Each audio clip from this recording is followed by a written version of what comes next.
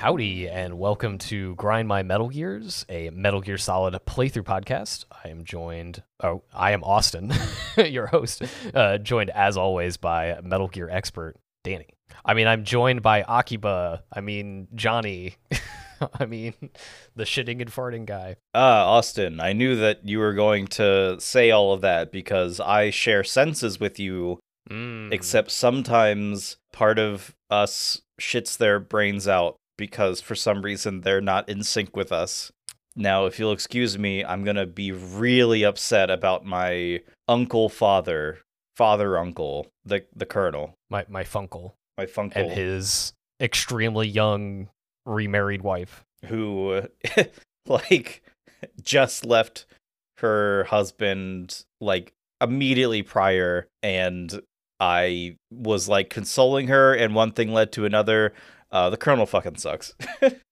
Yeah. That does remind me, though, this game kind of, I think, purposely tricks you into thinking more time has passed, because Snake is visibly old now, and the world seems to have changed so much since Metal Gear Solid 2 Sons of Liberty. But do you know, off the top of your head, how many in-game years it's been 5 since the events of Sons of Liberty? Yeah, 5 years. And it's been 9 years since the events of Shadow Moses. Yeah. Do you know what year Guns of the Patriots is supposed to take place in? Yeah, 2014. Yeah, 2014, which means OG Metal Gear Solid took place in 2005. Mm-hmm. It's interesting. Just saw that there's a fictional chronology listed on the MGS4 Wikipedia page. So it's like, oh yeah, that's right. This was only 5 years after Sons of Liberty, which I guess a lot can happen in 5 years. What's interesting is that so Metal Gear Solid 1 was 98, 99? 99. Yeah. And it's set in 2005, so 6 years of difference in terms of release and when it's set. Sons of Liberty was 2001, and it's set in 2007, 2009, depending on the tanker or the plant.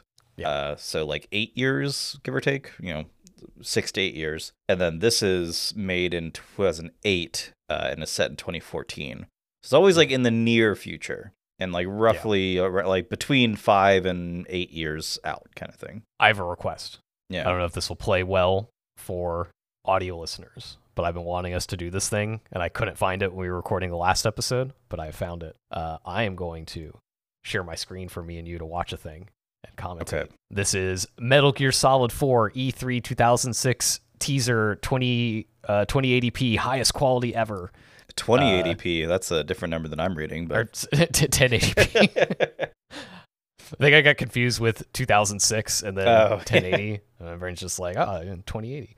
If you don't know, Danny O'Dwyer from NoClip came into possession of a bunch of games tapes from GameSpot and has been archiving those. Okay. So this is literally straight from the tape that or disc or whatever GameSpot would have been given during E3 in 2006, so that they could have the highest possible quality version of this to then encode and upload to their website or whatever. But this is the trailer that I was oh, this made me go what the fuck is Metal Gear? So I'm gonna hit play. Actually, let me do a countdown in case you along at home wanna listen. So I'll do a 3, 2, 1. 3, 2, 1, go. Oh, it's in Japanese. It's Old Snake. God, Akio Otsuka is so good. Yeah, no. And it's basically doing the intro lines from the what's it called?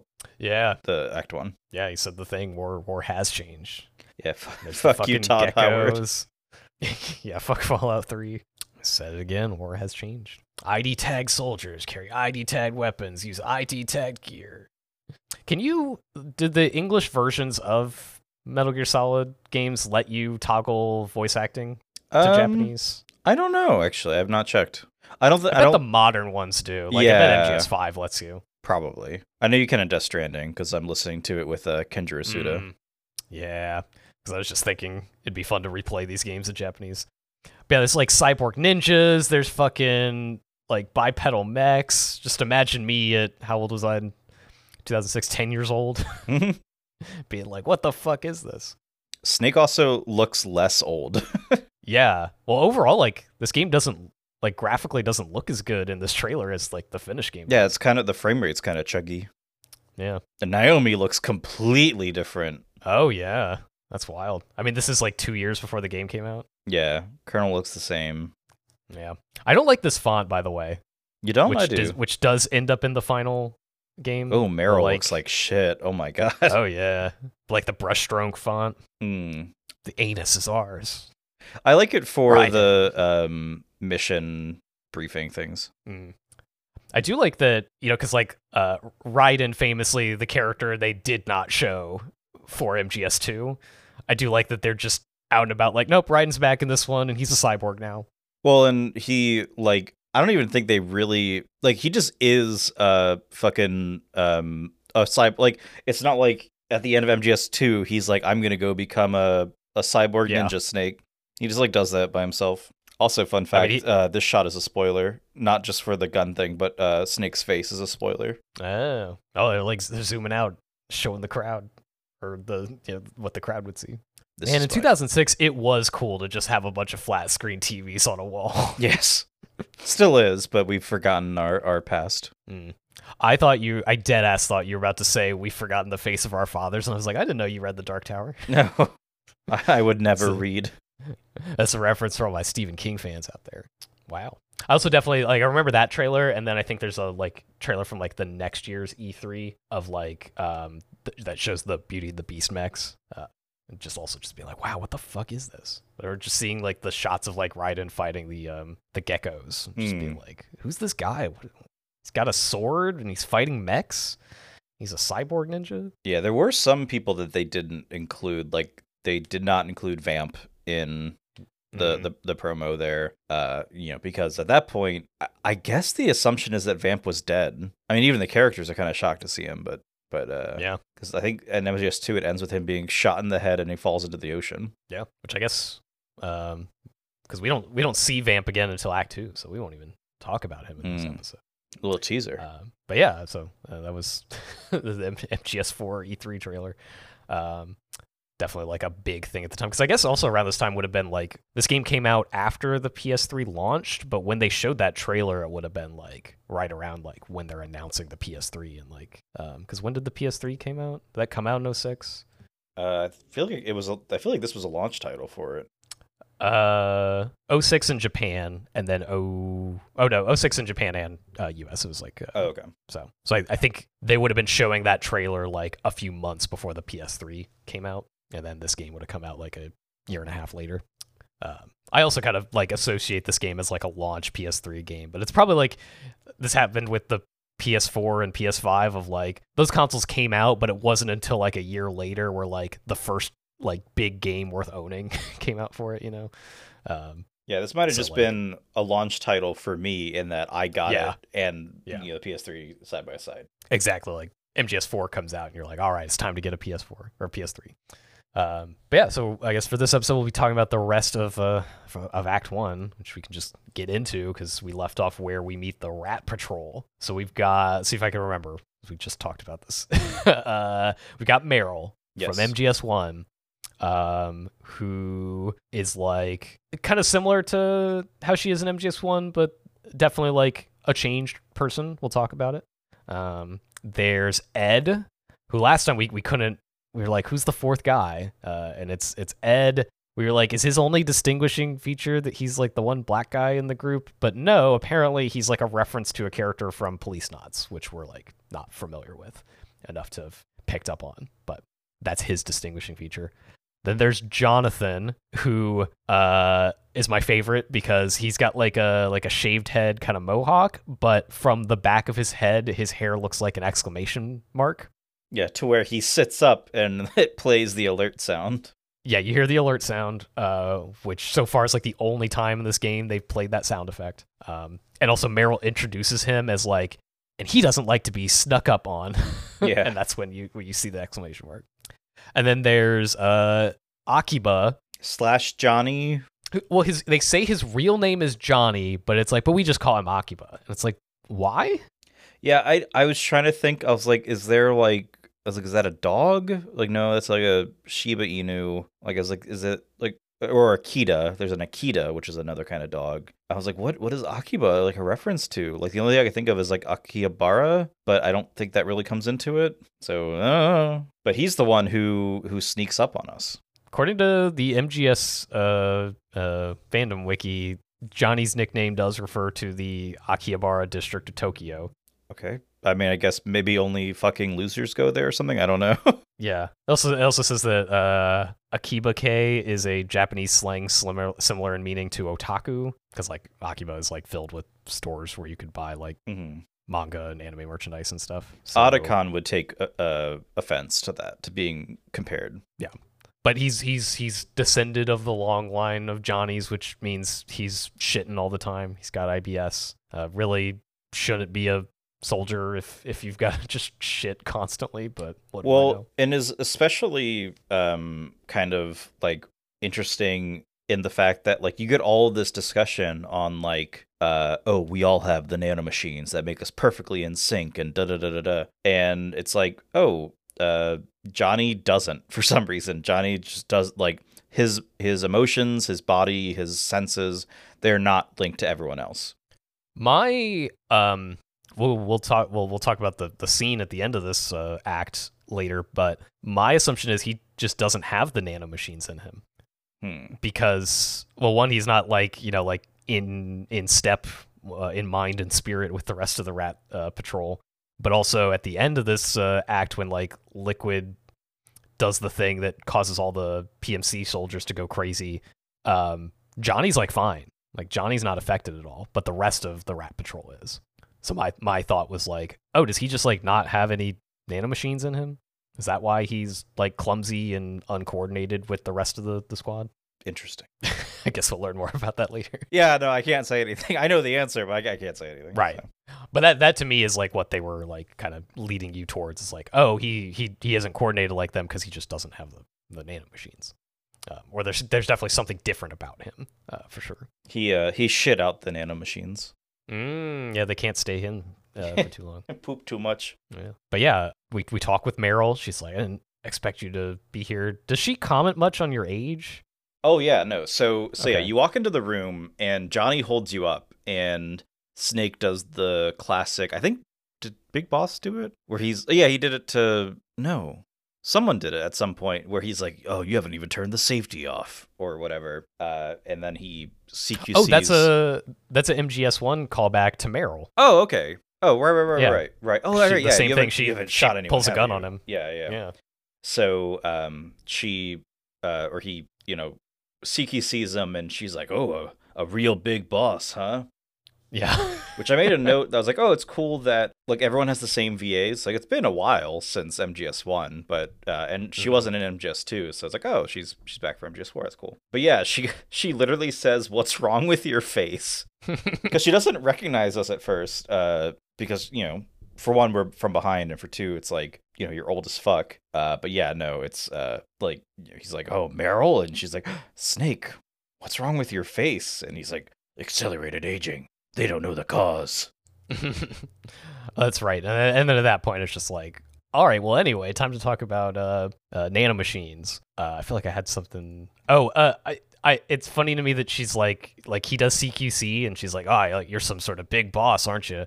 I have become a stan for the boss, so I won't allow for this slander. She should have said some kind of boss, because the boss is the OG CQC master. But the boss is lost to time, so I guess that's true. That sucks. They should like build statues to her or whatever. That's what I would do. As Ava said, she'd be like a traitor to the west that like betrayed her country, and then to the east, a monster who unleashed a nuclear bomb. But forever in my heart.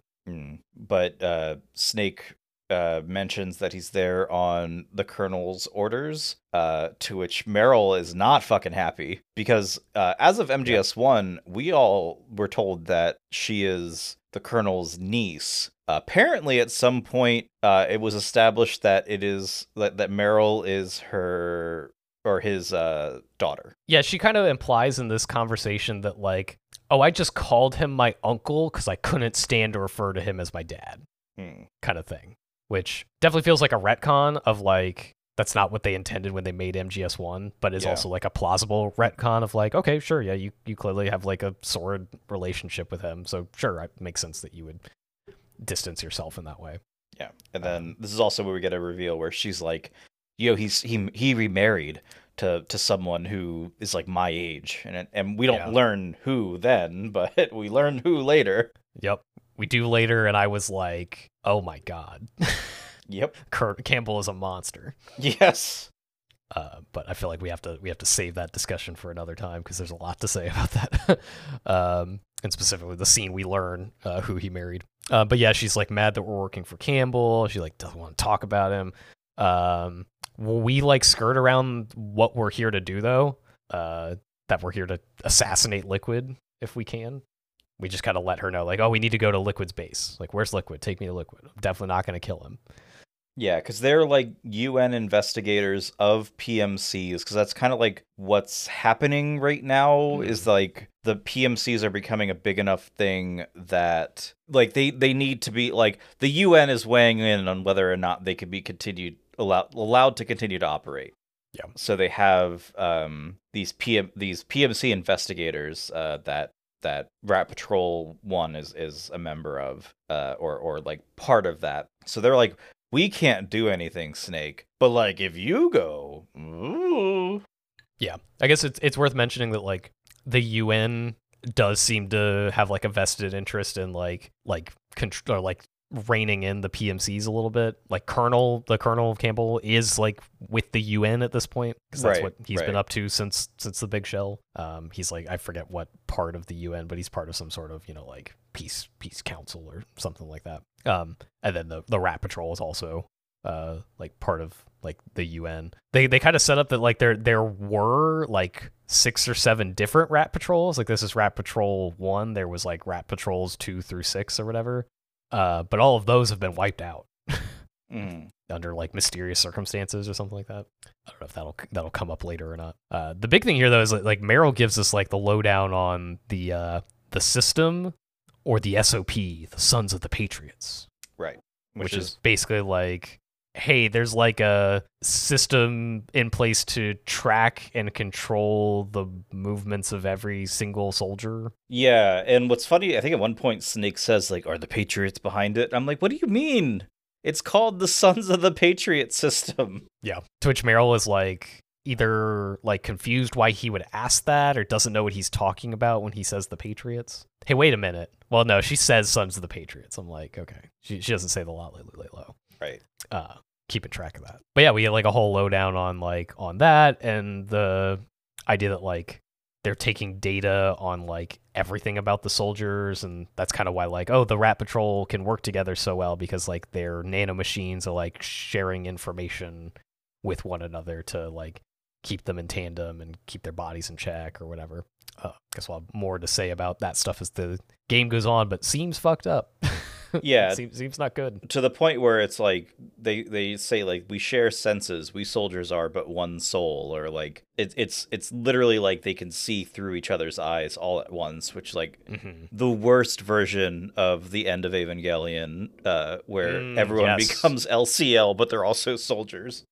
Like it's so deeply fucked. Like the whole world is deeply fucked. Like at one point they say the war economy led to the need for cost-effective elite soldiers, which is like the whole thing of like, well, if we can just basically like shoot someone full of nanomachines that just makes them into an elite soldier because it like gives them all the experience of everyone around them, it's like, well, clearly that's the easiest way, which also they kind of hint at like that extends to children too. It's like, uh-oh, stinky.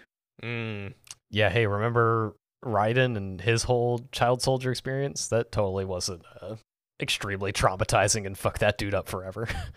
Right, well, and we get the whole thing later when they talk about, like, basically all of, like, the nanomachines keep your emotions in check. Right. And so when not to jump ahead too much, when Liquid does what he does, basically he's making someone feel, like, decades or years or whatever of, like, psychological trauma all at once. Like, holy fuck. Yeah, the nanomachines basically help like put like a psychic wall up for people to like not have to think about the stuff they're doing as soldiers, and then that all gets shredded away in an instant. like, yeah, of course you would start like yelling and screaming and shooting into the air. Or have your heart literally just stop from the stress. Yeah. I think it's here in Meryl's like cutscene about the system where she like there's mention of like, oh, and it's replaced like the virtual training that was all the rage a couple years back, thinking about like Raiden doing the VR missions to train for Big Shell. But also like I think it's interesting because it feels like MGS1 was like Snake gets injected with nanomachines that like keep his body fed and keep his like senses alert and all this kind of stuff.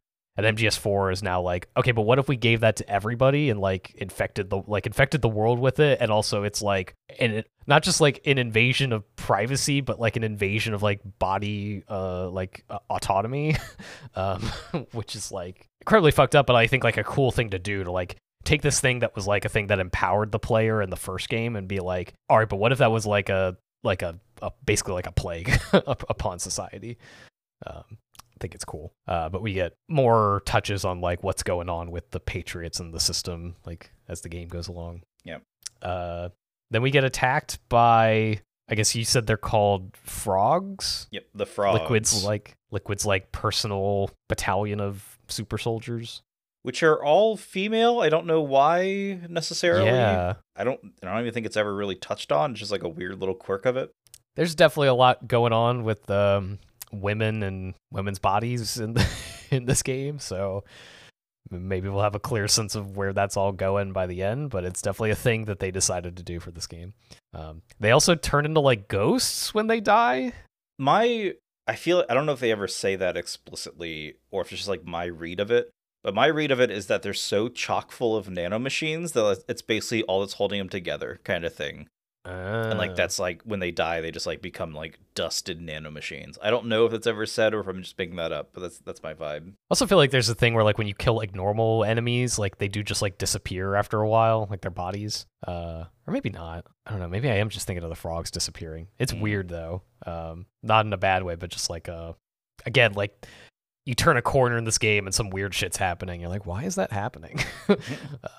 But yeah, then we like fight our way out of this building, which I thought was really cool. There's lots of times in these games where I just think like the game design is really solid, where like you get to explore this building prior when there's like no enemies in it, and then you get to fight your way out of it afterwards. So it's like you've already like contextualized the space and you kind of know how the building wraps around itself, kind of thing, as you're fighting your way out of it. Like I thought that was cool. Just reminded me of like a lot of sequences in like Call of Duty games that are like this, but Call of Duty doesn't ever do the thing where like you set up, or maybe it does, but not often, where you set up the space ahead of time and then go, okay, now you're gonna fight your way out of here. Yeah, the closest I can think of is like the Snowfield mission in 2, Call of Duty Modern Warfare 2, where you're like, oh, you sneak in and then you have to fight your way out, or maybe like all ghillied up, but that's not like going back to the same space, but still like similar idea, I guess. But yeah, it's good. I like that Johnny's like incompetence kind of comes into the gameplay as well. Like you're trying to make your way through, and at one point Johnny gets knocked out because like a wall falls on him. You have to like wake him up because he set the trap that like is blocking your exit. He set all the traps. I guess that's his thing. He's like the trap guy. Yeah, I also like that. Like this game, like all the stuff we talked about last time. Like you can go through guns blazing, or you can kind of like sneak your way around. Like it gives you all the options. I like that this game does just have like a section where it's like, no, you just have to shoot the guys in this one. I think it's fun to kind of like force that combat on the player, especially because like the gunplay is so like more fleshed out in this one. Yeah, than previous games. Not just in terms of like the shooting feeling better, the like camera controls being like a way more refined version of MGS3 Subsistence, but also like there's just more guns and there's more diversity, and you can like upgrade your guns, and like the guns feel very different and not just like, oh, these two machine guns feel the same, but this one does more damage, or this one I have bullets for, which is kind of how they were in the other games. So I enjoy the gunplay so far. And also like I don't know if you've used it at all, but I like that there's just like an auto lock on feature that you can toggle. I don't know if I've used it or not. You like press square to turn it on or off, and some weapons have it, some don't, though I think most have it. where like if you're close enough to an enemy for it to register, if you like press L1, it'll like automatically target the enemy. Like it automatically train you on the enemy. And then you can just press R1 to fire. Very helpful for a later boss fight in the next act, I will say. But I think it's cool that it has that, because that feels like a feature the other games could have used, because the aiming felt so finicky at times in the previous 3 games.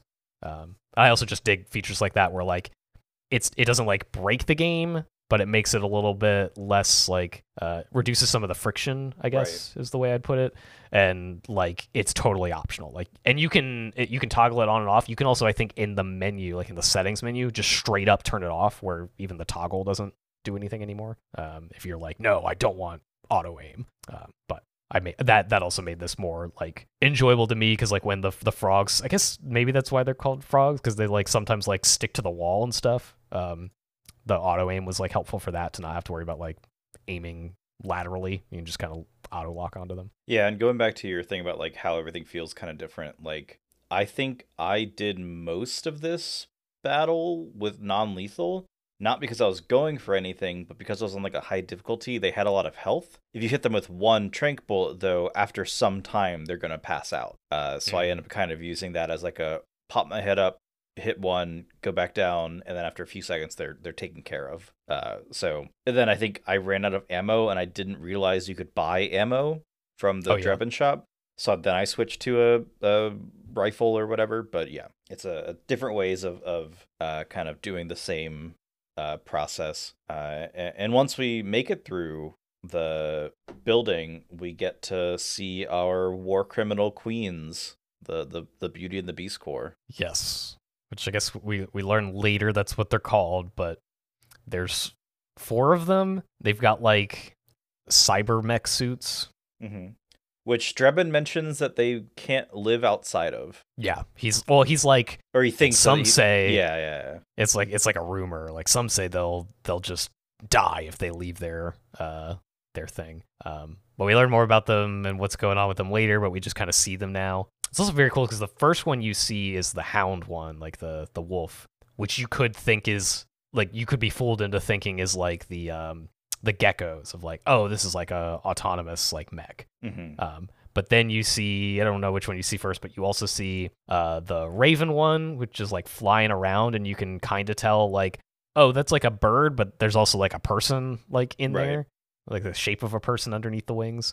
Then you also see the mantis one, which is clearly just like a person in like a mechanized suit. And then you see the octopus, which is also the same, of just like, oh yeah, that's just like Doc Ock. That's just like a person with Doc Ock noodle arms. I think their designs are cool. I think it's a little bit weird that like, I mean, we learn more about why, but that just like, I guess like we could say their names. Like there's Laughing Octopus, and she just like does a lot of laughing. And then there's Screaming Mantis, right?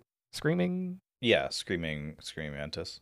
Who screams, and then the wolf is Crying Wolf. Yep. Who cries, and then Raging Raven, who just shouts "Rage," which is the most like video game ass thing to me in the world of like of just like enemy that just says one word over and over again. Like what's the Sonic 06 silver fight one where he just says like I forget what he says, but he says like the same thing over and over and over again because it's a video game and you give the character one line, but it's just like very silly to me in a way that I don't think was intended, or maybe it was. But I think their designs are cool. I like the idea of like, I don't know if this game has like a proper ass Metal Gear. I'm sure it does, but these kind of read to me as like, oh, the Metal Gears are people now, you know.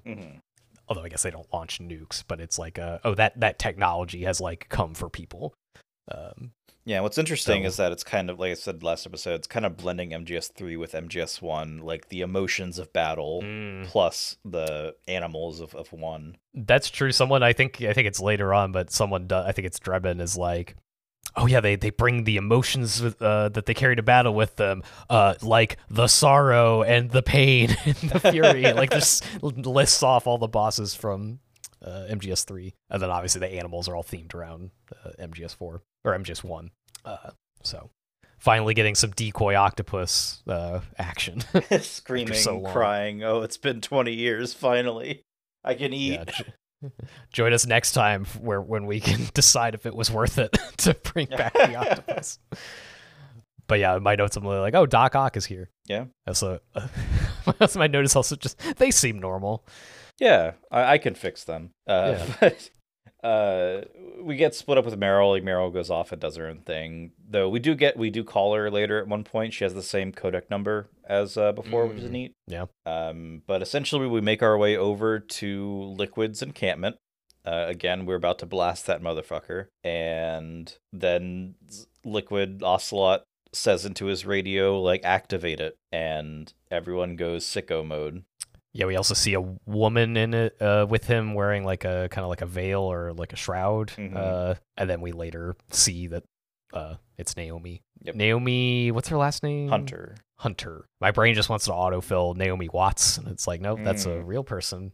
But yeah, like all the soldiers go crazy. It's not clear, right? Like what he activates. Right. Just says like activate it. Do we hear like a sound or something? Is there like a siren or something? It's not like a siren. There's like a sound that it kind of sounds like a thwop thwop thwop thwop thwop thwop thwop, where it's kind of like it's not like diegetic. I think it's supposed to kind of be like just like general like oh this is happening kind of sound.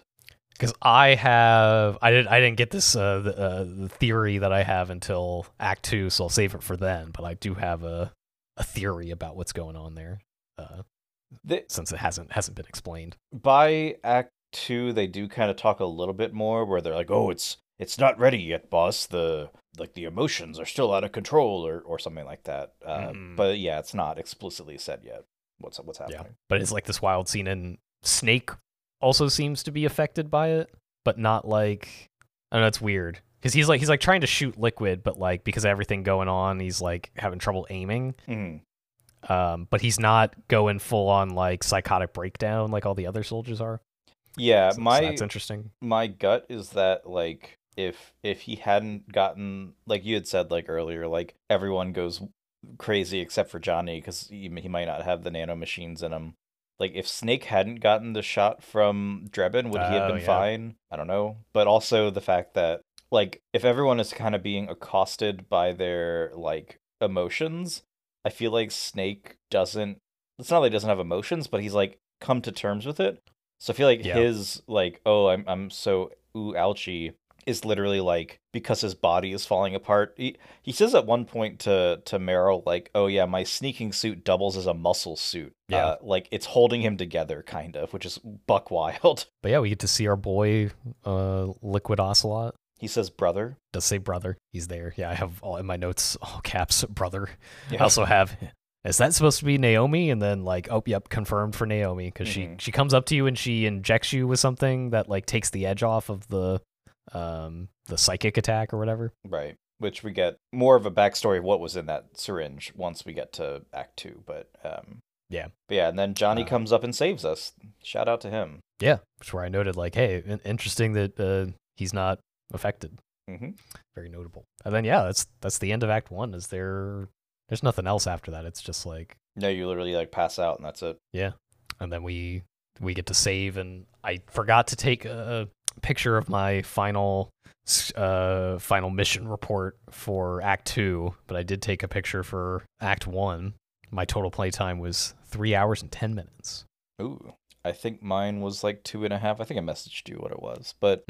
Because I did not take a photo of the Act 1, but I did take a photo of Act 2. But Act 1 plus its briefing for IZ took about 2 hours 45. Yeah. I had a single continue. I'm trying to think when I died. I think I probably like ran out in front of that tank in that one section. Oh. Got I had 23 alerts, which is a lot. But I got a bonus for no special items used. Oh, I think I did too. 5,000 DP. Trevin points. Yeah, not as many interesting stats on. You don't get like a rank at the end of the act. I assume you get a rank at the end of the game, right? They still kept that in. Yeah.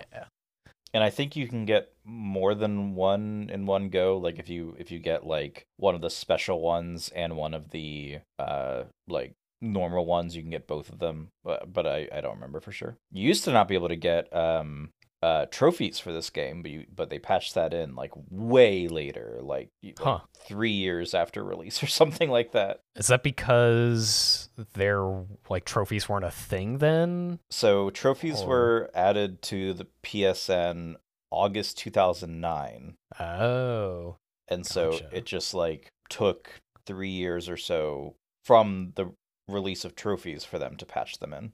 See again, like I chose the other path in this console generation and got an Xbox 360, and that had like achievements from like day one. That was Right, like right. the thing. So I guess like Sony had to like adjust and be like, oh shit, everyone's freaking out about these achievements. We got to implement our own system.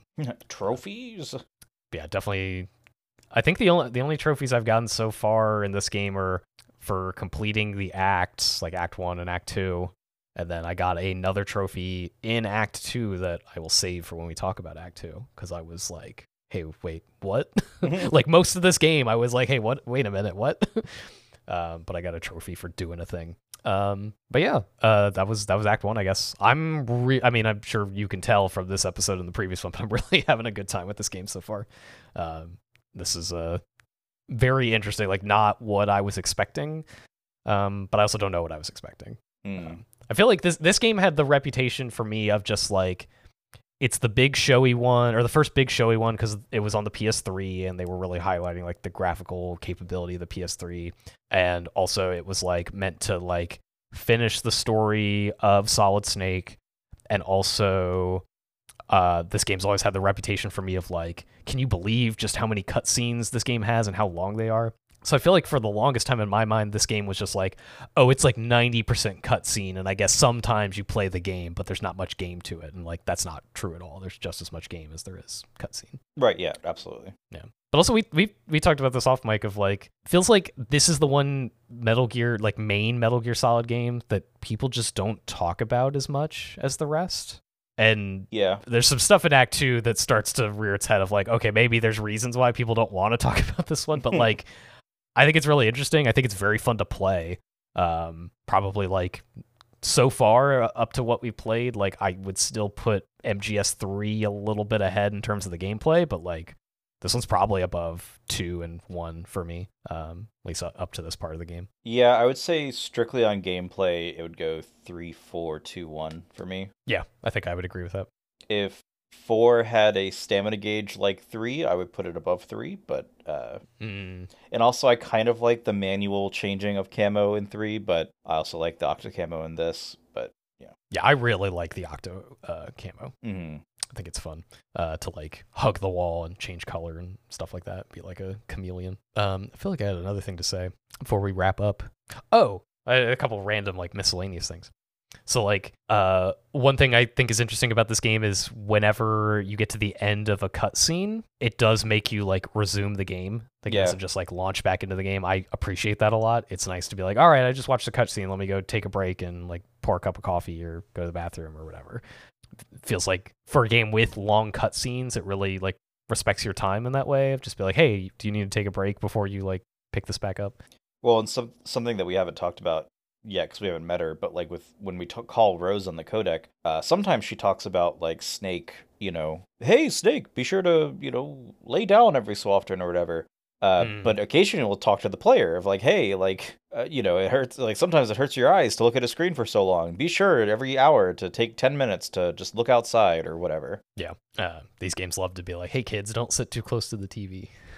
Yeah, kind of wild. Like Miller did that in MGS1. I don't know if anyone did it in MGS2. I feel like it happened in MGS3 that like someone was like, "Oh, be sure to not stress yourself out." Like Paramedic was like, "Oh, be sure not to, overburden yourself, Snake or whatever." But yeah, no. Shout out to Kojima for looking out with people. Yeah. Like and like on the install screen because you have to like install the game before you actually play it. Like occasionally it'll be like, "Hey, don't smoke, kids." Like. Or littering is bad. Be sure to always throw away your cigarette butts if you smoke or whatever. Respect that about Kojima, that he's clearly like, okay, there's nothing cooler in the world than a hardened person that likes to smoke. But also, smoking's bad for you. Don't do it in real life. Just put it in your video games. I respect that. The other thing, too, is It's a little bit of both of these things of like in the other games I kept having it happen to me where like cutscenes would go on for so long that my controller would shut off and then gameplay would resume and I'd have to like turn the controller back on. That was definitely a problem. And this one less of a problem because like I said, it makes you like resume at the end of a cutscene. So if my controller has turned off, that's my chance to turn it back on.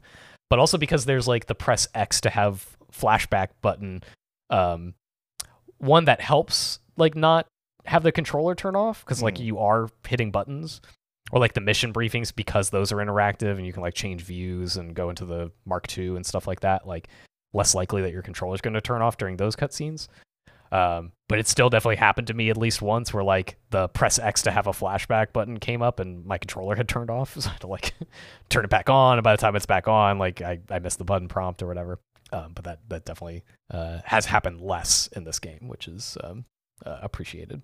All right. Well, I guess that does it for Act 1. There's how many acts in this game? 5. 6? 5. Okay. 5 acts like a Shakespeare play. Oh my god. Metal Gear Solid, better than Shakespeare. You heard it here first. Cool, because Kojima is real, as we know from Roland Emmerich. Shakespeare, not real.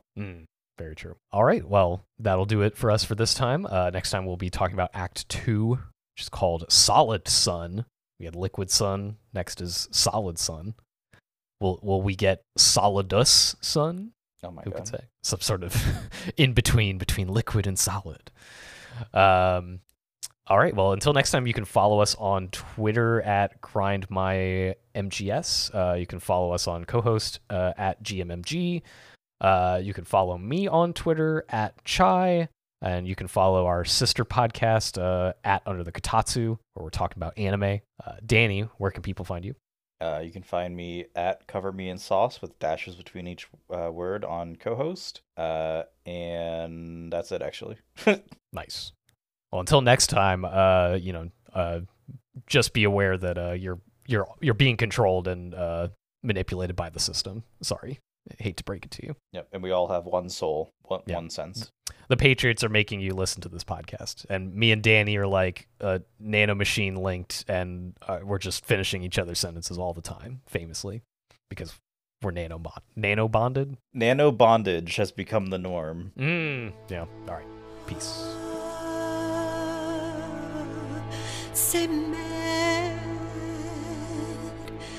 Hey,